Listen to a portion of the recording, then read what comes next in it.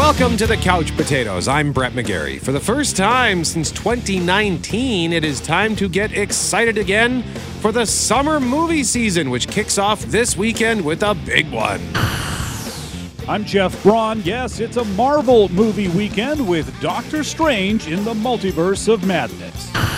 We'll also tee up some of the other big summer movies that we are excited about, and we will review the season finale. As Jeff mentioned, it's a Marvel weekend at the movies. Well, it was a Marvel week on TV, the show Moon Knight.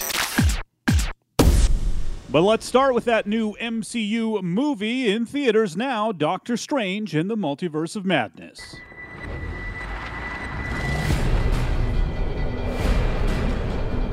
The nightmare begins. You cannot control everything, Strange. I did what I had to do to protect our world. You opened the doorway between universes, and we don't know who or what will walk through it. It was the only way. I'm sorry, Stephen. Your desecration of reality will not go unpunished.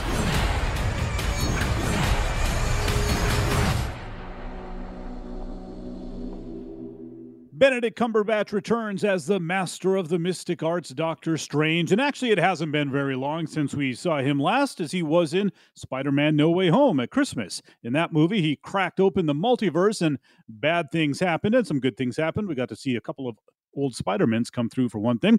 But it looks like more bad things will continue in this movie from that move. Chiwetel Ejiofor returns as Mordo, who was the Ancient One's right-hand man in the first Doctor Strange movie back in 2016. That movie ended with him upset with Strange for screwing with the natural law that they're supposed to protect, and it looks like he's still a little miffed about that.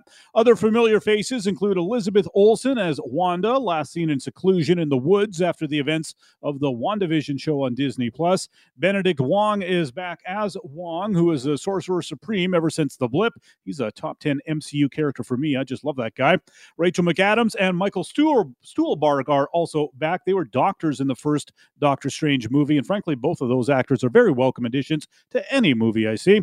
But of course, the real star of this movie is going to be the special effects courtesy director Sam Raimi of original Spider-Man trilogy fame.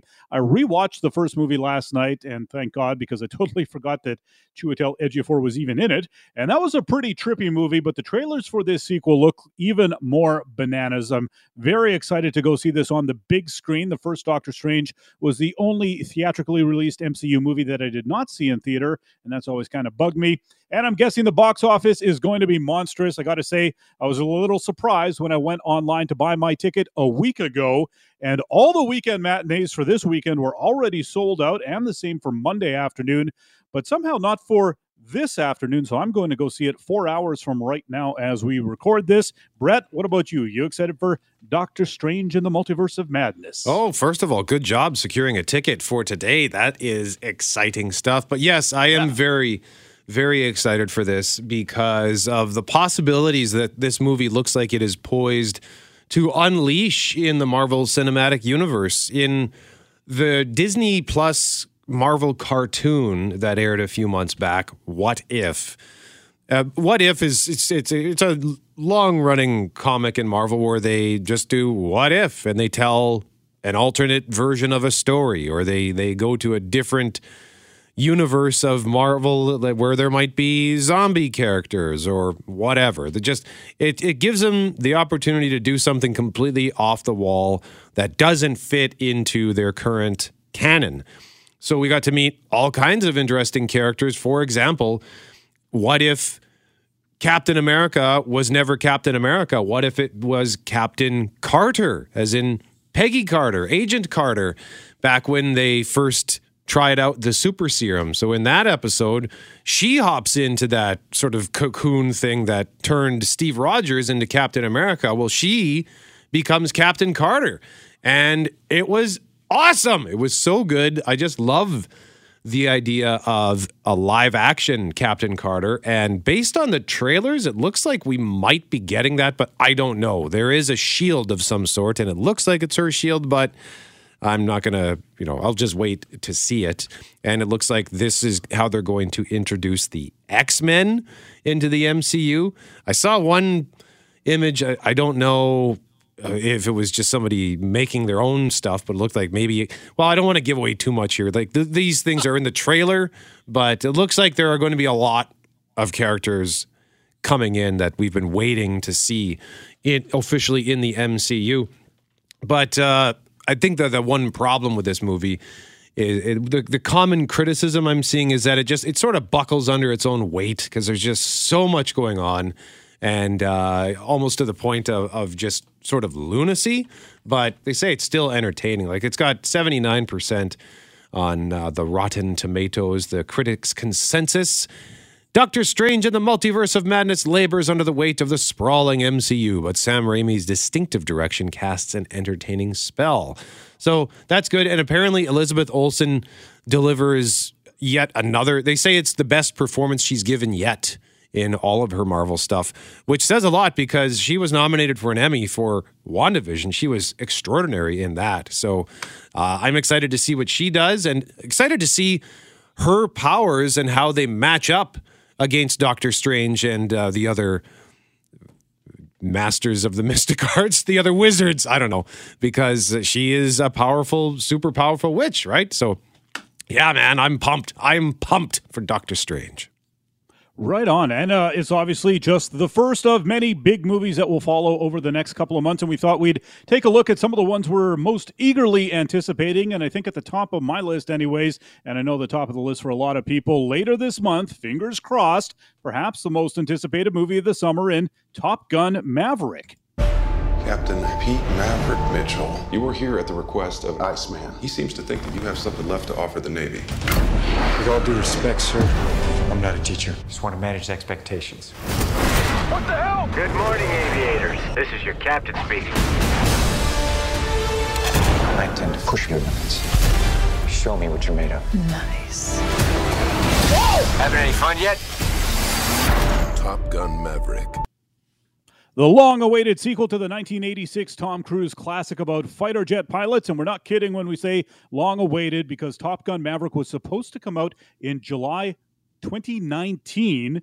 It got pushed back a year so they could work on the flight sequences some more, and then, of course, the pandemic hit, and it got pushed back several times. It was sort of snake-bitten because just when we thought it would come out, a new variant or something would crop up, and it would get pushed back another 6-8 months. I think there have been 4 trailers, and almost every movie I've gone to in the last few years when I could featured a trailer for Top Gun Maverick. I've never seen more trailers for a movie in my life. They've been playing nonstop for 3 years. So later this month, on May 27th, the movie should finally open, barring some other crazy thing we can't anticipate. I'm pretty sure you could already put the plot together given all the trailers they have put out. The broad strokes seem to be that Tom Cruise returns to Top Gun to be the teacher, this time for a group of young hotshot pilots, including Miles Teller, who plays the son of the dear departed Goose from the first movie. Even has the same dumb mustache as dear old dad. Top Gun Maverick just looks awesome. I can't wait to see it, Brett. What about you? Yeah, I'm pumped too. And actually, only just recently have I gotten excited about this because I watched a video about some of the early reviews that came out of, I think it was called CinemaCon, where this thing screened. And the critics who were there, for the most part, raved about it. Some were saying I think one of them said something like, I was not prepared for how emotional this movie was going to be. Another person said, this is the best movie of the year, bar none. That is not what I expected at all. Because like when you consider the first Top Gun movie, I know it's a beloved classic, but 57% from the critics, like it was not a critically acclaimed film, but it doesn't have to be. And it's story-wise and plot-wise, it's not a very good movie, but the flying sequences in it are amazing. I watched it just a year or two ago, and I was, again, like, I couldn't believe it. Was like, wow, that's such impressive photography of the fighter jets from 1986. It blew my mind, actually. Yeah, so I'm very excited to see what they do in this one, especially with Tom Cruise and his willingness to perform his own stunts. He's a madman. He is just a madman, but if it helps so much when you can see the face, right? So to see him in a cockpit doing this stuff. I'll tell you what's definitely not going to be the best movie of the year. At the most we can hope for is that it's just a lot of fun, and that would be the 6th Jurassic Park movie that's coming out in June called Jurassic World Dominion.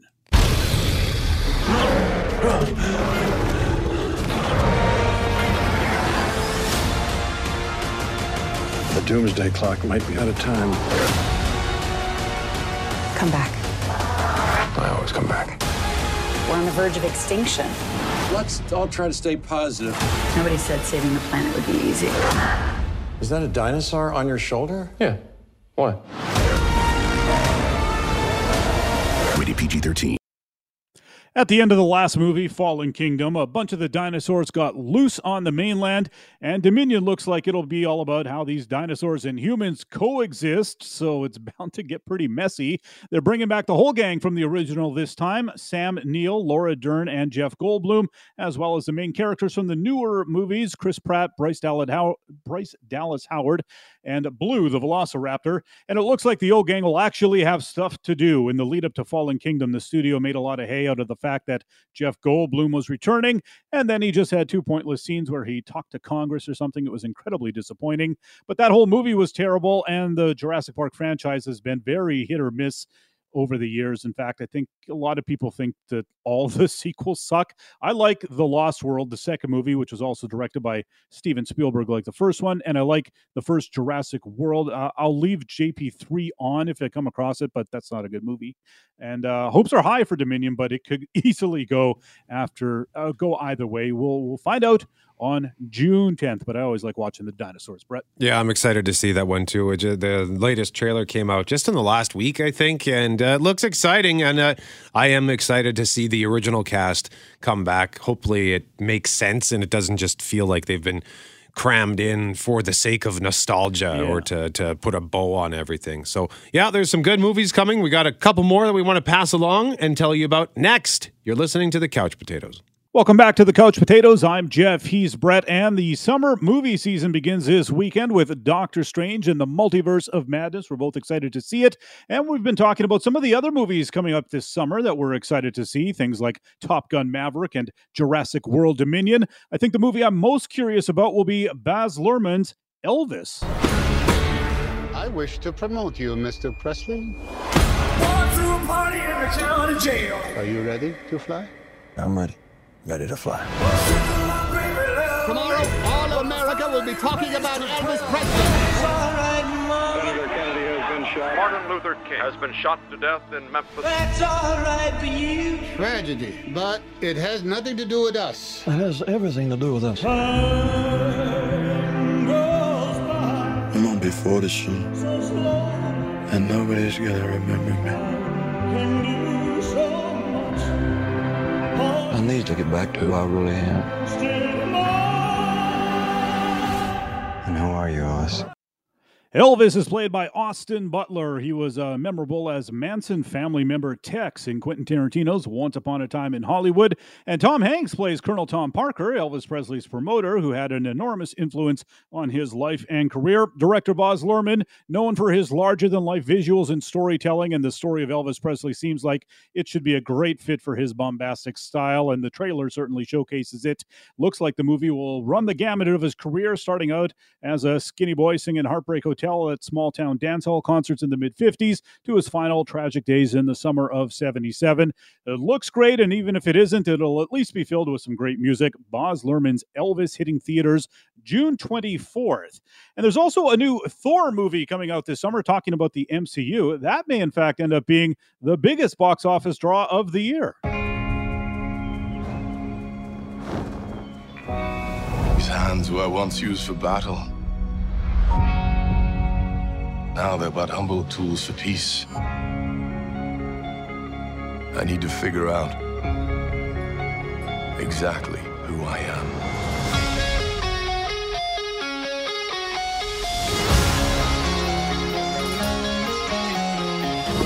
I want to choose my own path. Live in the moment.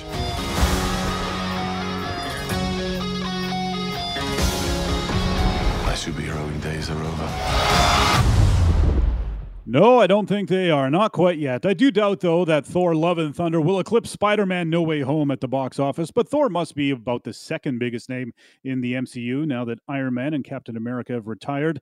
Taika Waititi is back behind the camera after breathing new life into the Thor branch of the MCU with Ragnarok, and the teaser that came out a couple of weeks ago had a lot of humor that we, now come to expect from the God of Thunder, and it looks like Natalie Portman returns as the Goddess of Thunder? I know the comic book nerds already know what's going on, but the rest of us will find out, Brett, on July 8th. All right. And what else you got here? I see you got a couple more on your list.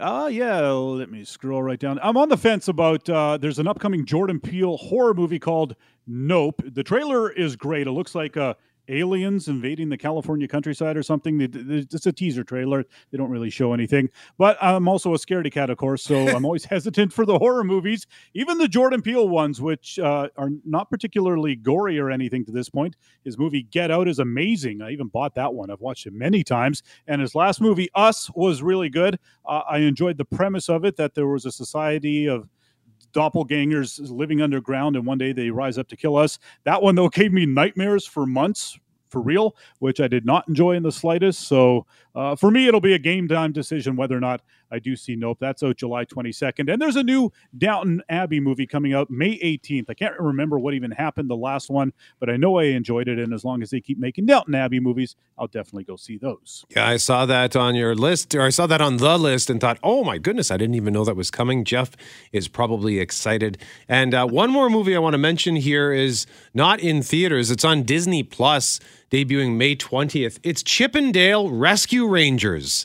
And it's set 30 years after their series ended. Chip and Dale have kind of gone their separate ways, and then they come back together. One of them is CG. One of them is traditional animation. Looks really interesting. That looks like fun. In a moment, we're going to go from what's new at the movies to something old at the movies that Jeff checked out this week. You are listening to The Couch Potatoes. I'm Brett. He's Jeff. We are the Couch Potatoes. In a couple of moments, we are going to tell you what we thought about Moon Knight, the Marvel series that wrapped up this week on Disney+. But Jeff Braun, you went back into the vault. Yeah, I randomly watched two movies in one day this week that had some eerie similarities, and I just thought it'd be fun to talk about it for a second. The first movie I watched was Clint Eastwood's 1997 crime thriller, Absolute Power. The man's a thief. A thief who witnessed a murder. Absolute Power is the first must-see movie of 1997. Clint Eastwood is at the top of his game as director and star. You know who did it, don't you? So would you. A gripping thriller with just the right mix of humor, suspense, and action. He'll make a mistake. Then what? Then I kill him. That's entirely unacceptable. Absolute Power. Rated R. That's Optimus Prime's voice. That's Peter Cullen. The trailer voice guy. Yeah. That's funny. You must have done a lot of those, I'm sure. Yeah. So I was hunting for something to watch Saturday night, and somehow it came up as a title while I was scrolling through. I got excited because, I'd seen the movie before, but it had probably been 15 years, and I'd only seen it once. And honestly, outside of the basic premise, I couldn't remember anything about it. It's not an Eastwood classic or anything, but he just has a lot of really solid cop or crime movies. So I wanted to give it a shot.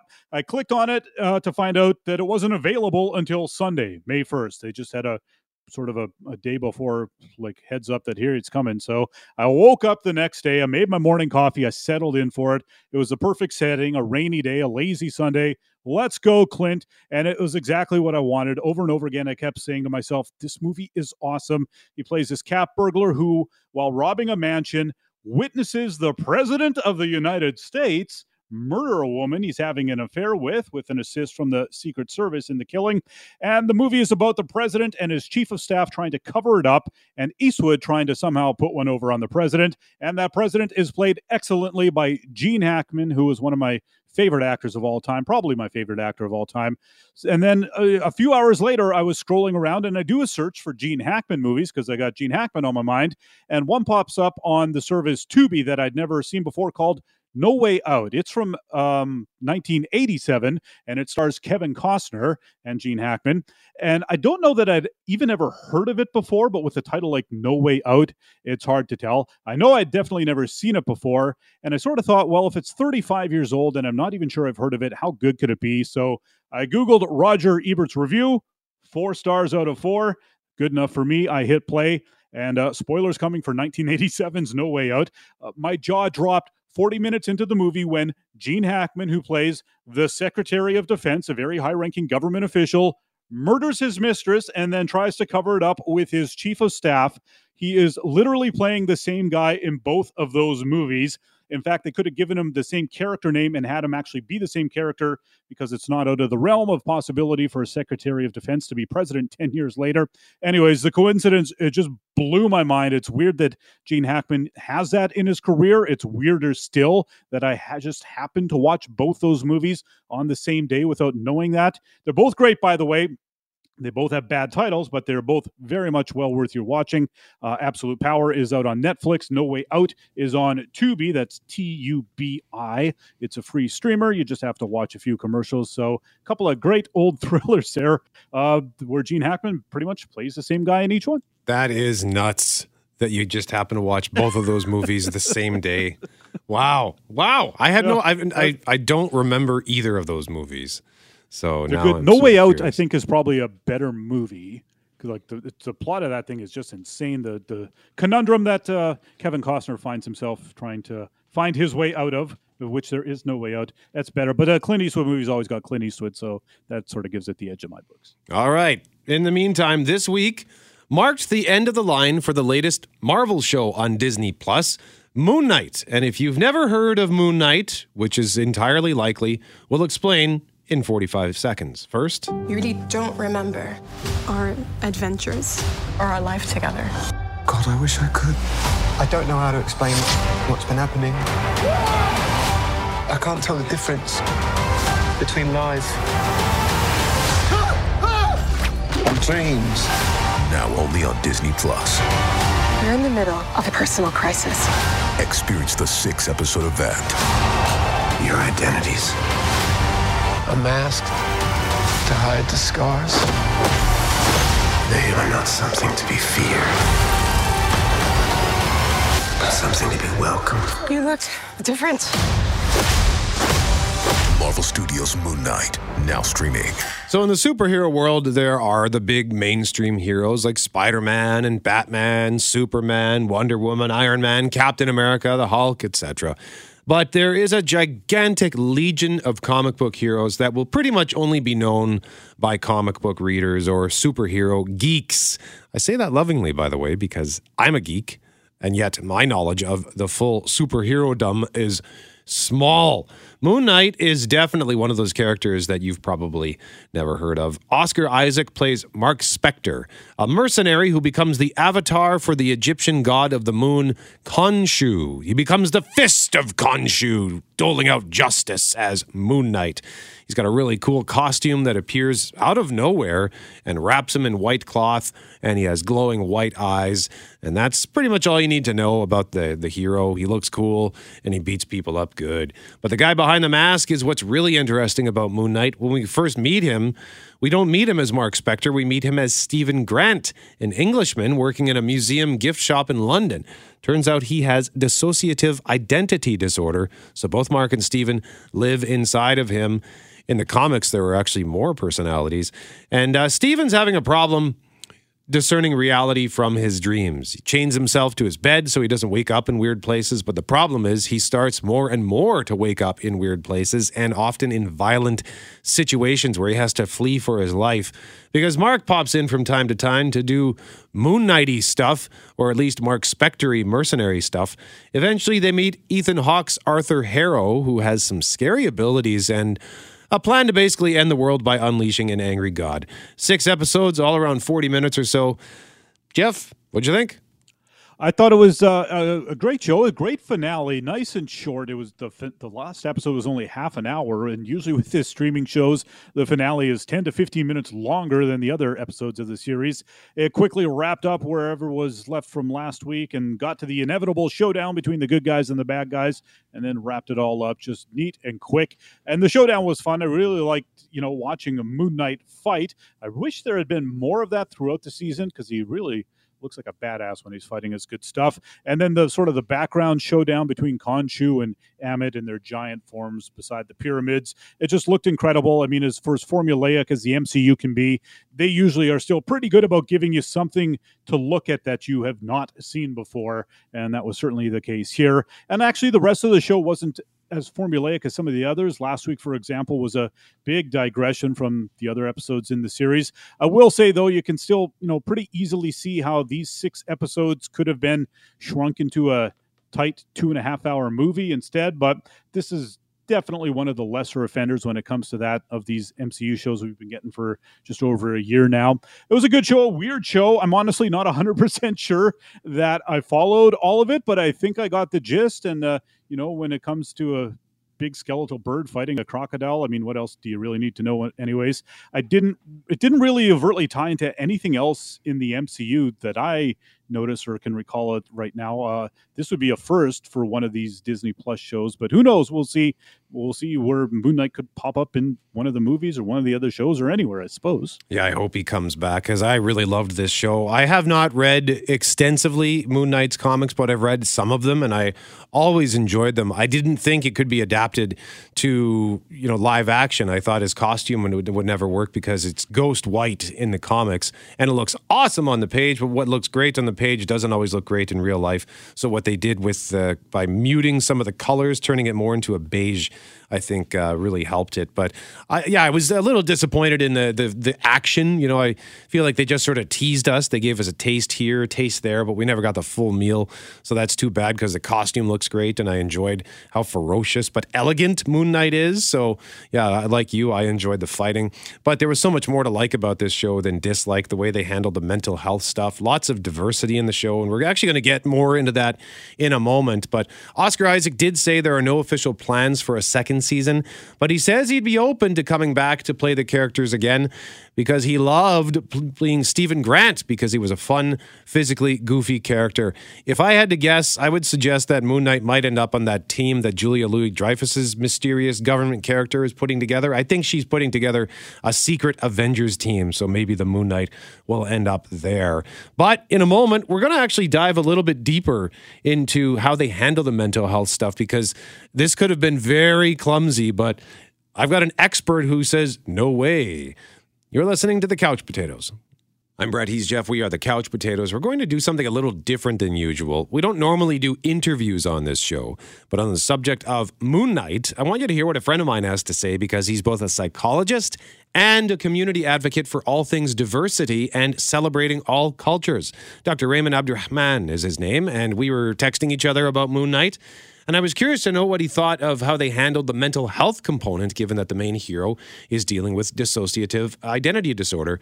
And not only was Raymond thrilled with that side of the show, but he was also thrilled with the varying layers of diversity in Moon Knight. So let me introduce to you, in case you've never heard his voice, Dr. Rehman Abdulrehman. And a heads up that we do venture into some spoiler territory here, but nothing too big. Curious to know, as a mental health expert, what do you think of the way that they've handled this component of the show? Yeah, I thought it was really quite beautiful. As somebody who's generally pretty cynical, I thought everything they did in the show was quite wonderful and brilliant. I think a backstory or origin stories are really important for superheroes, and to incorporate how people got to who they were today is really important. And what I found particularly really helpful about the representation of what is actually a very severe mental illness, dissociative identity disorder, is that they showed him as generally very well functioning. We tend to look at people with mental illness as people who are cast-offs, people who don't have their wits about them and aren't always very functional. And here we have somebody with a very severe mental illness and serves very well as a superhero, right? So very functional. And I thought, to me, that was very profound. And what about some of the cause for his disorder? You know, it seems to date back to parental abuse, but the abuse that was portrayed is not what we're used to seeing. No, and that was the other piece of it. So it talks about trauma, and I don't know that, you know, trauma tends to be kind of glamorized usually, right? Like, I mean, we think about Batman and how he got to be where he is, you know, and the death of his parents. Like, that's usually how we tend to look at trauma. And what we're talking about here with Moon Knight was actually abuse. And we tend not to talk about abuse. Abuse tends to have, you know, a stigma tied to it. But in addition to that, it's talking about abuse by a mother. And we don't tend to do that. And research actually shows that mothers are actually significant contributors to abuse for children. And in this case, physical abuse. We tend to think about mothers performing at best emotional abuse. But in this case, it was clearly far more severe than that. So much so that it caused a tear in his personality, you know, that he separated that identity to protect himself from that memory. What about the diversity in the show, Rehman? I mean, you've made some observations that I hadn't really picked up on, just how diverse this show is. Oh, well, you know, I mean, to me, this is where it's really important to have diverse people as artists in shows. And Mohamed Diab, who's an Egyptian screenwriter and producer, did this show. And he brought all of his experience into it. And the more I watched this, the more I recognized all these things. So I was watching the show. Initially, I was like, Oscar Isaac presents as white. So initially, I'm like, well, you know, this is a show that's based on an Egyptian character. I mean, they should have somebody. Turns out Mark Spector is actually Jewish. And I think in the story was meant to be, it's like his father survived the Holocaust, is from Czechoslovakia, so like European Jews, like Ashkenazi Jews. But in this show, he's a Mizrahi Jew. He's like a person of color. And I thought that was really fascinating. So when I saw that, I was really impressed. But to go one step further, his partner and sidekick, Layla, is portrayed by actress May, what's her name? I can't remember off the top of my head. May Kalamawi. And May is both Egyptian and Palestinian. And so to bridge that, you know, where you have two, like a partnership, you know, two lovers on what would people would typically see on opposite ends of a spectrum of a conflict. Here are partners, right? And I thought that was really beautiful and quite wonderful. Listening to the show, and so Layla, the character's name Layla, actually means the night or dark, and I thought that was fascinating. And then pulling back into mental health, you know, how we tend to look at mental illness as, you know, some sense of darkness. And then they added these layers, like, so one of the songs that came on was actually a song by Kulthum, who is, you know, this old Egyptian singer who's considered to be the voice of Egypt. And she had a reign in her singing from the 20s to the 70s. And I remember my father listening to her.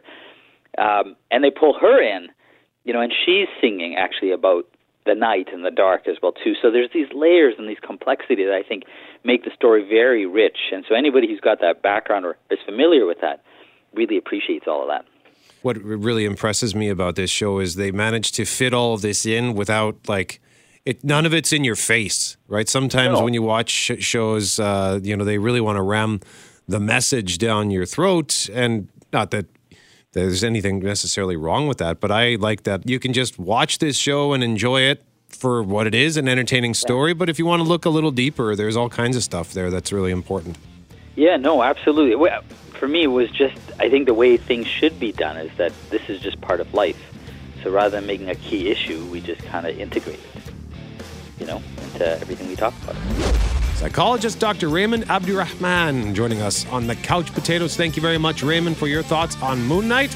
And that's all the time we've got. I'm Brett. He's Jeff. We are the Couch Potatoes. Remember, if it requires getting up off the couch, don't bother.